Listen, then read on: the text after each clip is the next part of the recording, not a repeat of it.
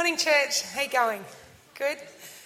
I get to finish off the series today, as Jolie was saying, and it's been an incredible series. And when I first started speaking, I always thought, I will never, ever preach from Revelation. I will never do that. And now we've done a series on it, and I have to close it out. And so that's been challenging and eye-opening, and we found such good teaching. If it's your first time this morning, we've actually been looking at the 7 letters that's found to the churches in Revelation. And we've gone through each week, found out a little bit about the place. In most letters, there was an encouragement of I see this, that you're doing really well, and then there was kind of a correction where God would say, but can we work on this? But keep going, there's going to be a reward.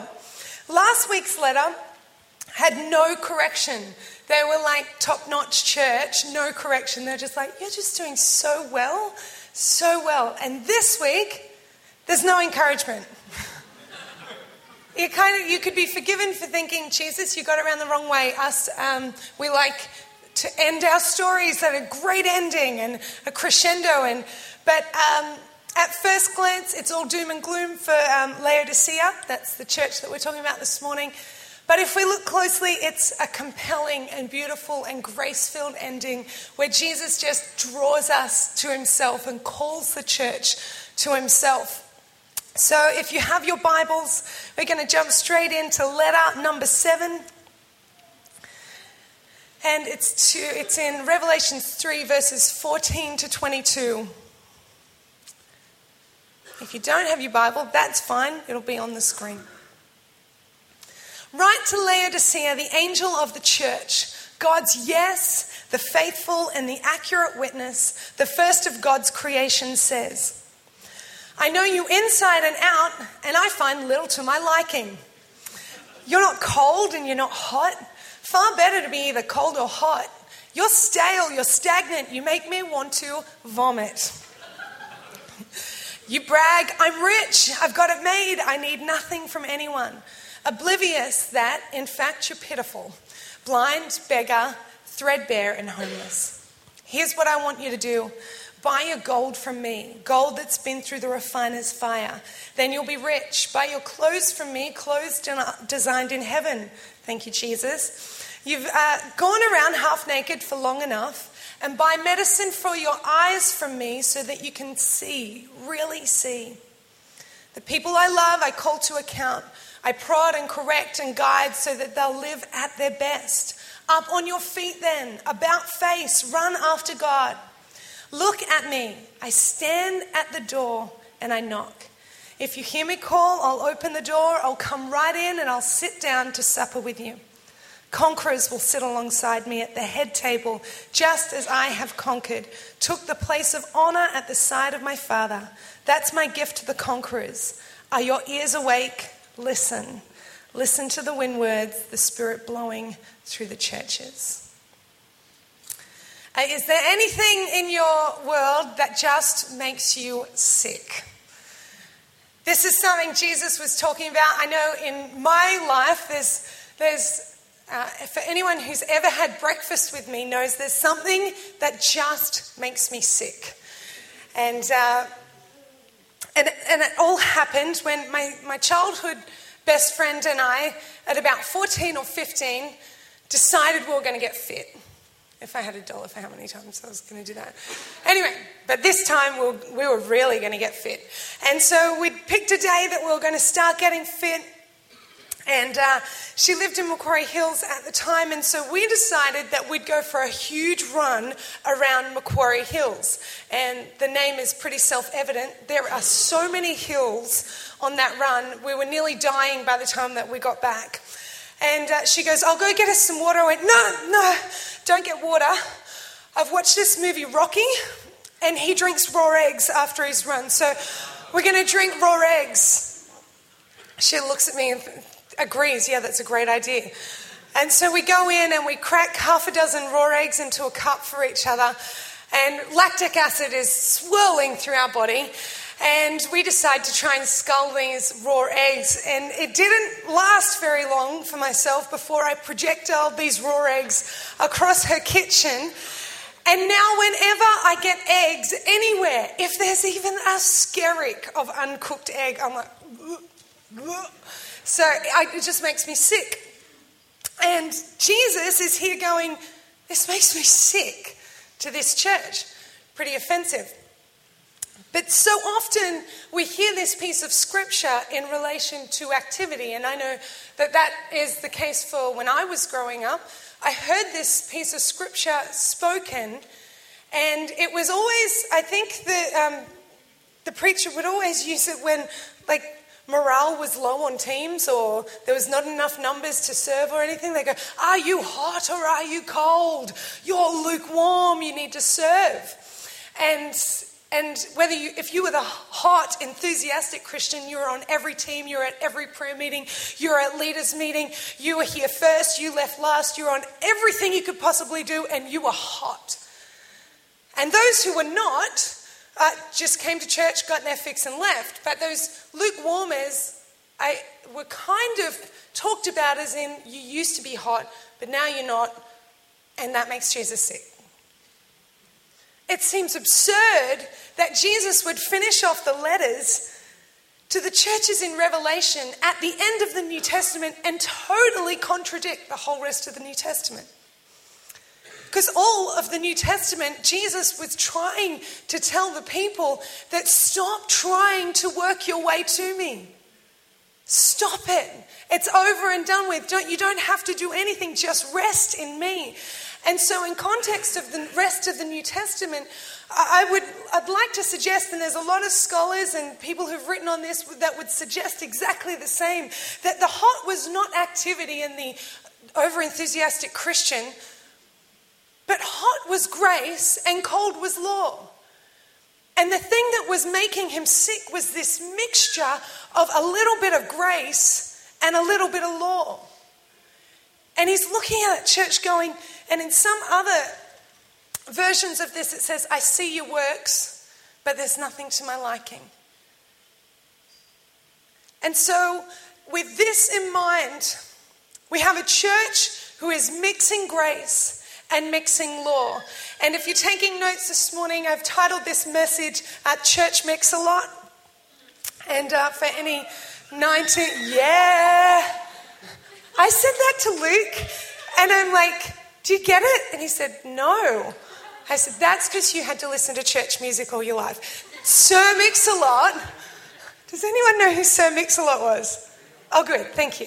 All right. Church Mix-a-Lot. That's our message this morning.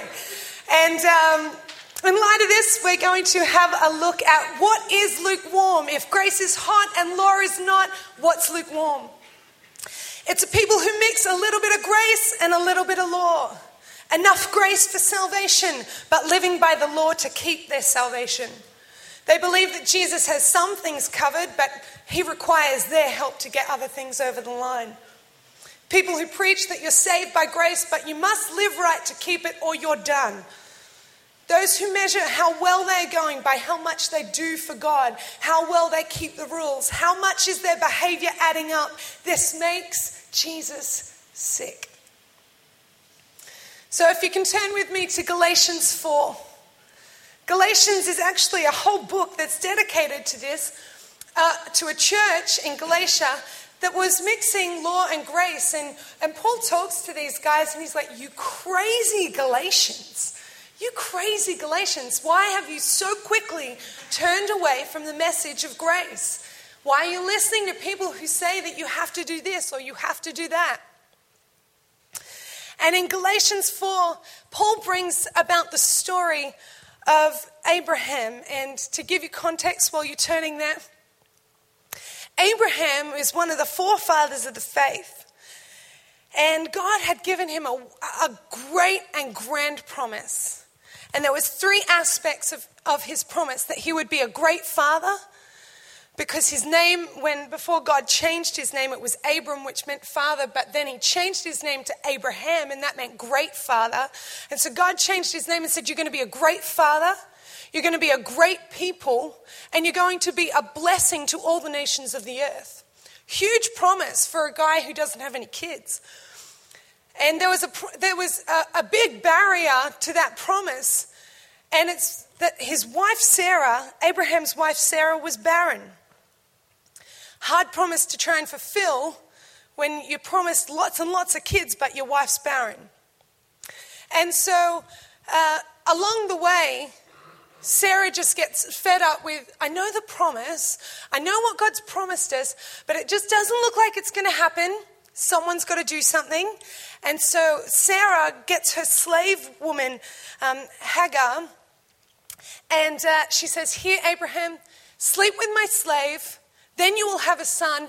And I know it's not how we exactly thought it would be, but we'll see the promise come forward.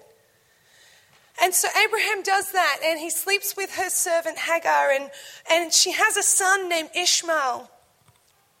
And God comes and visits Abraham again and says, that's not what I promised you. I promised you that you would have a son by your wife Sarah. And so for many years, it was actually after that 13 years, God didn't speak to Abraham until they got to a very, very old age, where it was completely impossible for Sarah and Abraham to have a kid, if you know what I'm talking about. And at that point, when all human effort was completely expelled, Sarah conceives a child and has a son named Isaac. And in Galatians 4, we see Paul recounting this story to the Galatians. He's gone through 4 chapters of going, how could you get it wrong? Here, let me show you something. And in Galatians 4, 21 to 31, we pick up, he says, tell me now, you who have become so enamored with the law, have you paid close attention to that law? Meaning, do you know what's really required? Abraham, remember, had 2 sons, one by the slave woman and one by the free woman. The son of the slave woman was born by human connivance, and the son of the free woman was born by God's promise. This illustrates the very thing we're dealing with now. The 2 births represent 2 ways of being in relationship with God. One is from Mount Sinai in Arabia. It corresponds with what is going on now in Jerusalem, a slave life producing slaves as offsprings. This is the way of Hagar. In contrast to that, there's an invisible Jerusalem, a free Jerusalem, and she is our mother, and this is the way of Sarah. See, Paul's recounting this story to tell the Galatians, remember that there's 2 sons. And those 2 women, Hagar and Sarah, represent the 2 covenants, that of law and that of grace. And to make it a little bit easier for you, I've got a that's hot and that's not list. Have we got it there? Oh, we do. That's hot, that's not. Okay, so that's hot comes through grace through Jesus at Calvary. And this is what Paul's saying to them. There's 2 ways here. Why are you trying to mix them? And that's not comes through law at Moses. We see that grace came from the free woman, but law came from the slave woman. The law was written on stones, but by the Holy Spirit, grace is written on our hearts. Law focuses on our imperfection, but grace only sees His perfection when we're looked at. Law requires human effort, the enthusiastic Christian, where grace just rests in Jesus' sacrifice. Law demands righteousness. Grace supplies righteousness. Law was born from the flesh, but grace was born out of promise. Law requires merit, but grace gives mercy. Law accumulates moral debts, and with grace, all debts are cleared. Law, you have to earn your way. Grace, you're freely given. That's hard. You can see the 2 covenants couldn't be further apart. They could not be further from each other.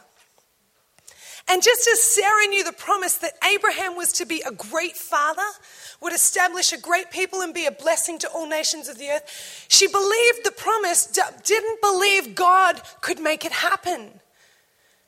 And how often do we do this in our lives? We believe that Christ is enough for our salvation, but I'm not sure if he can get anything else over the line without my help.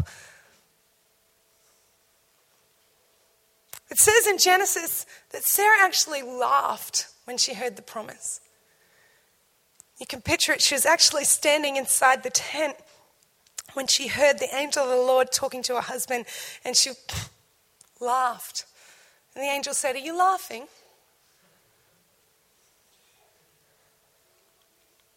And Sarah took on the way of the world, because you might think it's unusual that you would offer a slave girl to your husband, but that's exactly what the women of that day would do. If they were barren, they just offer their slave to their husband, and that's the way they'd have a family. Sarah tried to mix the bondage of slavery with the promise of God and expected that she would inherit freedom. But God doesn't need your help, church. He wants your heart. He doesn't need your help. He doesn't need you running around like a crazy angry ant because you need to help God all the time. He doesn't need your help. He wants your heart. If God promised it, it's up to him to produce it. It's our job to wait and rest and listen to the Holy Spirit and be ready to answer when he calls. But it's not our job to try and play God in our lives. And this example from Sarah is the very thing that makes Jesus sick. It's as though Jesus was saying, what part of my sacrifice wasn't enough? Should I only have been dead 2 days? Would have that covered it and you can do the rest? Or should I have not gone to the cross? Was my death not useful? Have you got this covered? It makes him sick to think about everything that he went through, what you think is not enough for him. But freedom comes through Christ and Christ alone. And this church in Laodicea, I dare say, and in the Western church at large today, they were doing the same as what Sarah did. They knew the promises of God, but they would try and attain them through human effort. They knew that Jesus saves, but thought it was up to them to do the rest. They relied on what they produced. It says I'm rich. #blessed.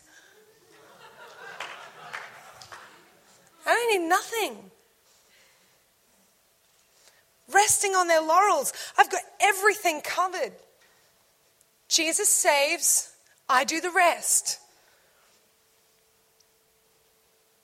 But just like Sarah, we can look at the promise and look at the circumstances and say, well, God's not showing up. I guess it's my move. My move. It goes on to say in Galatians 4, where Paul's still talking to them, he says, remember what Isaiah wrote. Rejoice, barren woman who bears no children. Who's that? That's Sarah. Shout and cry, woman who has no birth pains, because the children of the barren woman now surpass the children of the chosen woman. You know what? People under grace shout for what they know, not what they see. When was the last time you rejoiced in the promise that was still far off? When was the last time you shouted for joy over a promise that was so far on the horizon you could hardly make it out? When was the last time you chose to talk about the promise rather than your problem? And what's standing in the way and what's not happening? Sarah laughed at the problem, probably talked about her barrenness every single day. Imagine if she just rejoiced. Thank you, Father, for the promise. Thank you, Jesus, that I will have a son, that all your promises is up to you to produce.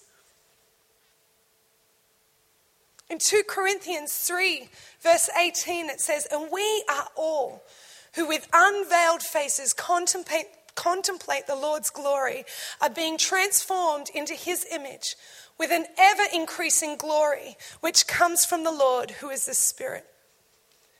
You mightn't be where you want to be, but it's not up to you to get there.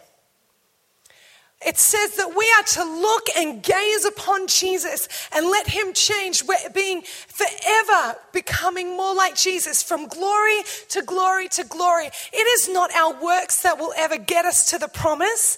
It's only his faithfulness. And I wonder, when was the last time you shouted over, yes, Father, I may still have this addiction, but I can see on the horizon that it's starting to let go of its grips. I may still have this depression, but I see joy on the horizon. I'm going to shout because there is healing on the horizon. There's finances on the horizon. There's a salvation for my family on the horizon. And I can't see it, but I know that God promised it. He'll produce it. He'll produce. It's not our job. It's time to start to shout for what you know, not what you see. With grace, it is finished. Under law, well, we're working on it. He goes on to say, isn't it clear, friends, that you, like Isaac, that was the son of promise, are children of promise? In the days of Hagar and Sarah, the child who came from the faithless connivance, Ishmael, harassed the child who came empowered by the Spirit from the faithful promise, Isaac. Isn't it clear that the harassment you are now experiencing from Jerusalem heretics follows that old pattern? There's a scripture that tells us what to do. Expel the slave mother with her son, for the slave son will not inherit with the free son. Isn't that conclusive? We are not children of the slave woman, but of the free. You see what we're told to do there? Expel the slave mother and her son. Expel the law and everything it produces. Get it out of your house. The slave woman and the free woman cannot live under the same roof. That's what it's saying. It's get her out of your house. Notice that it says the slave with the free will not inherit. It doesn't say the slave and the free. It says the slave with the free. What's that? That's mixing together the slave with the free. It's not going to inherit anything. The mixture of slave and free will not produce the kingdom of God. Hebrews 8, verses 6 to 13 says, but Jesus' priestly work far surpasses what these other priests do. Since he's working from a far better plan, if the first plan, the old covenant, had worked out, a second wouldn't be needed. But we know that the first one was found wanting because God said, heads up, the days are coming when I'll set up a new plan for dealing with Israel and Judah. I'll throw out the old plan. I'll set up with their ancestors when I led them by the hand out of Egypt. They didn't keep their part of the bargain, so I looked away and I let it go. This new plan I'm making with Israel isn't going to be written on paper. It isn't going to be chiseled in stone. This time I'm writing out the plan in them, carving it on the lining in their hearts. I'll be their God and they'll be my people. They won't go to school to learn about me or buy a book called God in 5 Easy Lessons. They'll get to know me firsthand, the little and the big, the small and the great. They'll get to know me by being kindly forgiven, with the slate of their sins forever wiped clean. By coming up with a new plan, a new covenant between God and his people, God put the old plan on the shelf and there it stays, gathering dust. How long are we going to try and work our way to God? How many prayers have we prayed that, well, God, I did this, so you have to do that? On the shelf, gathering dust is where the law needs to sit. And you might be thinking, but doesn't the law give us our moral compass? What am I meant to do? The law doesn't give you your moral compass anymore. The Holy Spirit gives you your moral compass. There weren't specific directions written for the circumstances that you're going to be in today. But there is someone who lives inside of you who knows exactly every move you need to make. And it just says, God is inviting you to know him personally. Not that the law would dictate how you relate to him, but you would listen, wait, rest, hear, move. Says that this is the scripture. Expel the slave mother. Get her out of your house. Get the son out of her house. Every bit of condemnation, everything that makes you feel bad about yourself, get it out of your house. And that's why we see at the end of the letter in Laodicea, we see Jesus say this, look at me. I stand at the door and I knock. If you hear me call, I'll open the door and I'll come right in and sit down to supper with you. I have heard that bit of scripture so many times used at the end of altar calls or services to call new Christians, and that's great. But let us not forget, he used this in reference to talking to the church. He wasn't knocking on a heart of someone who didn't know him. This was a church who claimed that they were serving Jesus. And he says he's knocking on the door. He's outside. Why? Because the slave woman was sitting inside. Law was sitting inside trying to mix. And Jesus stands outside and he says, I'm knocking. I'm knocking. Anytime you hear my voice, I'm ready to come in. Anytime you're ready to give up working your way to me and just accept that I'm enough, I'm ready to come in. I'm not angry with you. I want to have supper. He says the moment you finish entertaining that bondage in there, that old way, that slave driving, the law driven, working your way to righteousness, I'll be here on the porch. If you hear my voice and open the door, I'll come in. But you need to expel that slave woman and everything that comes along with her, because it doesn't work together. We don't have another moment to waste entertaining our way of working our way to God. If today you heard that scripture and it says you're neither hot or cold, you're lukewarm, and you judged whether you were hot by what you do for God,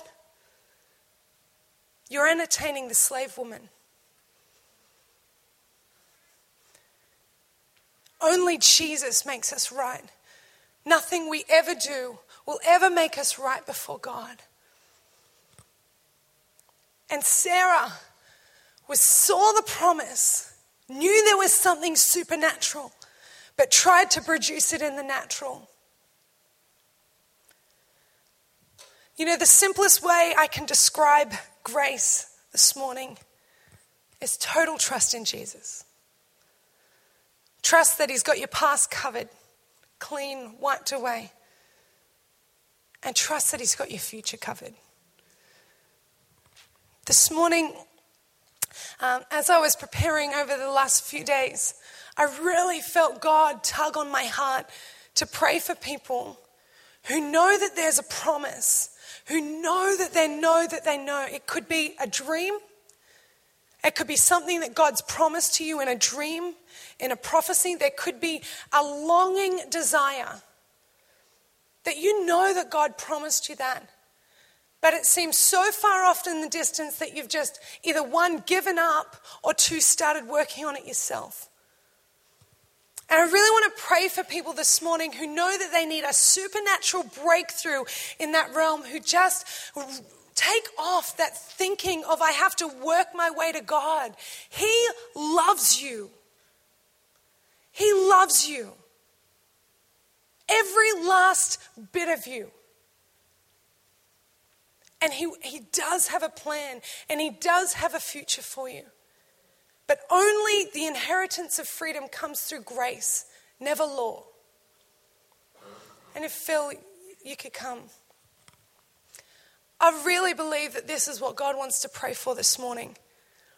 That people would be released again to believe supernatural things are on their way. You don't have to be constricted by your talents, your time, what you can do. There are supernatural things on the horizon. And it's time to sing, and it's time to rejoice, and time to shout for the promise of what you know, not the problem of what you see. It makes Jesus sick that you would focus on the problem. He's already overcome. So if you feel like your dream is barren, if anything you're praying for seems totally impossible, but you know that God promised it, I'd like you to stand.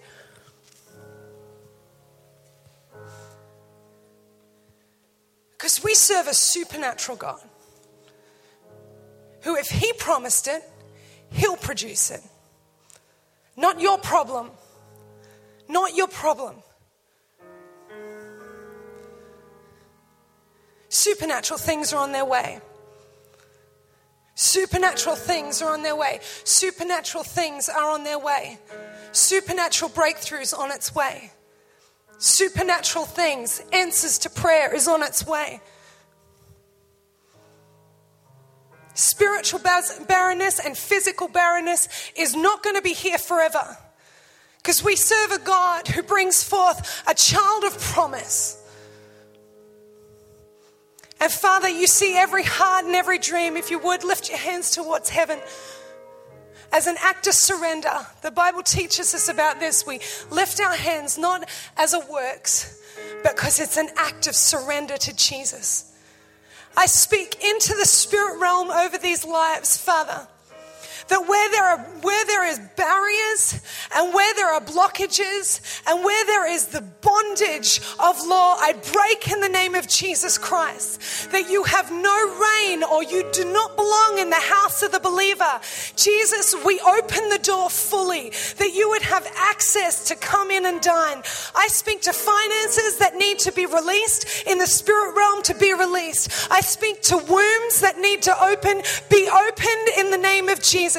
I speak to family members that need to be saved. I declare that your heart knows salvation. I thank you for opportunities in music world, in business world, Father, that you need to open doors. I pray a supernatural release in Jesus' name. If that's you this morning, begin to say what you believe. Begin to rejoice over what you believe. I believe, Father, for revival in this city. I believe, Father, for families to be breakthrough. I believe, Father,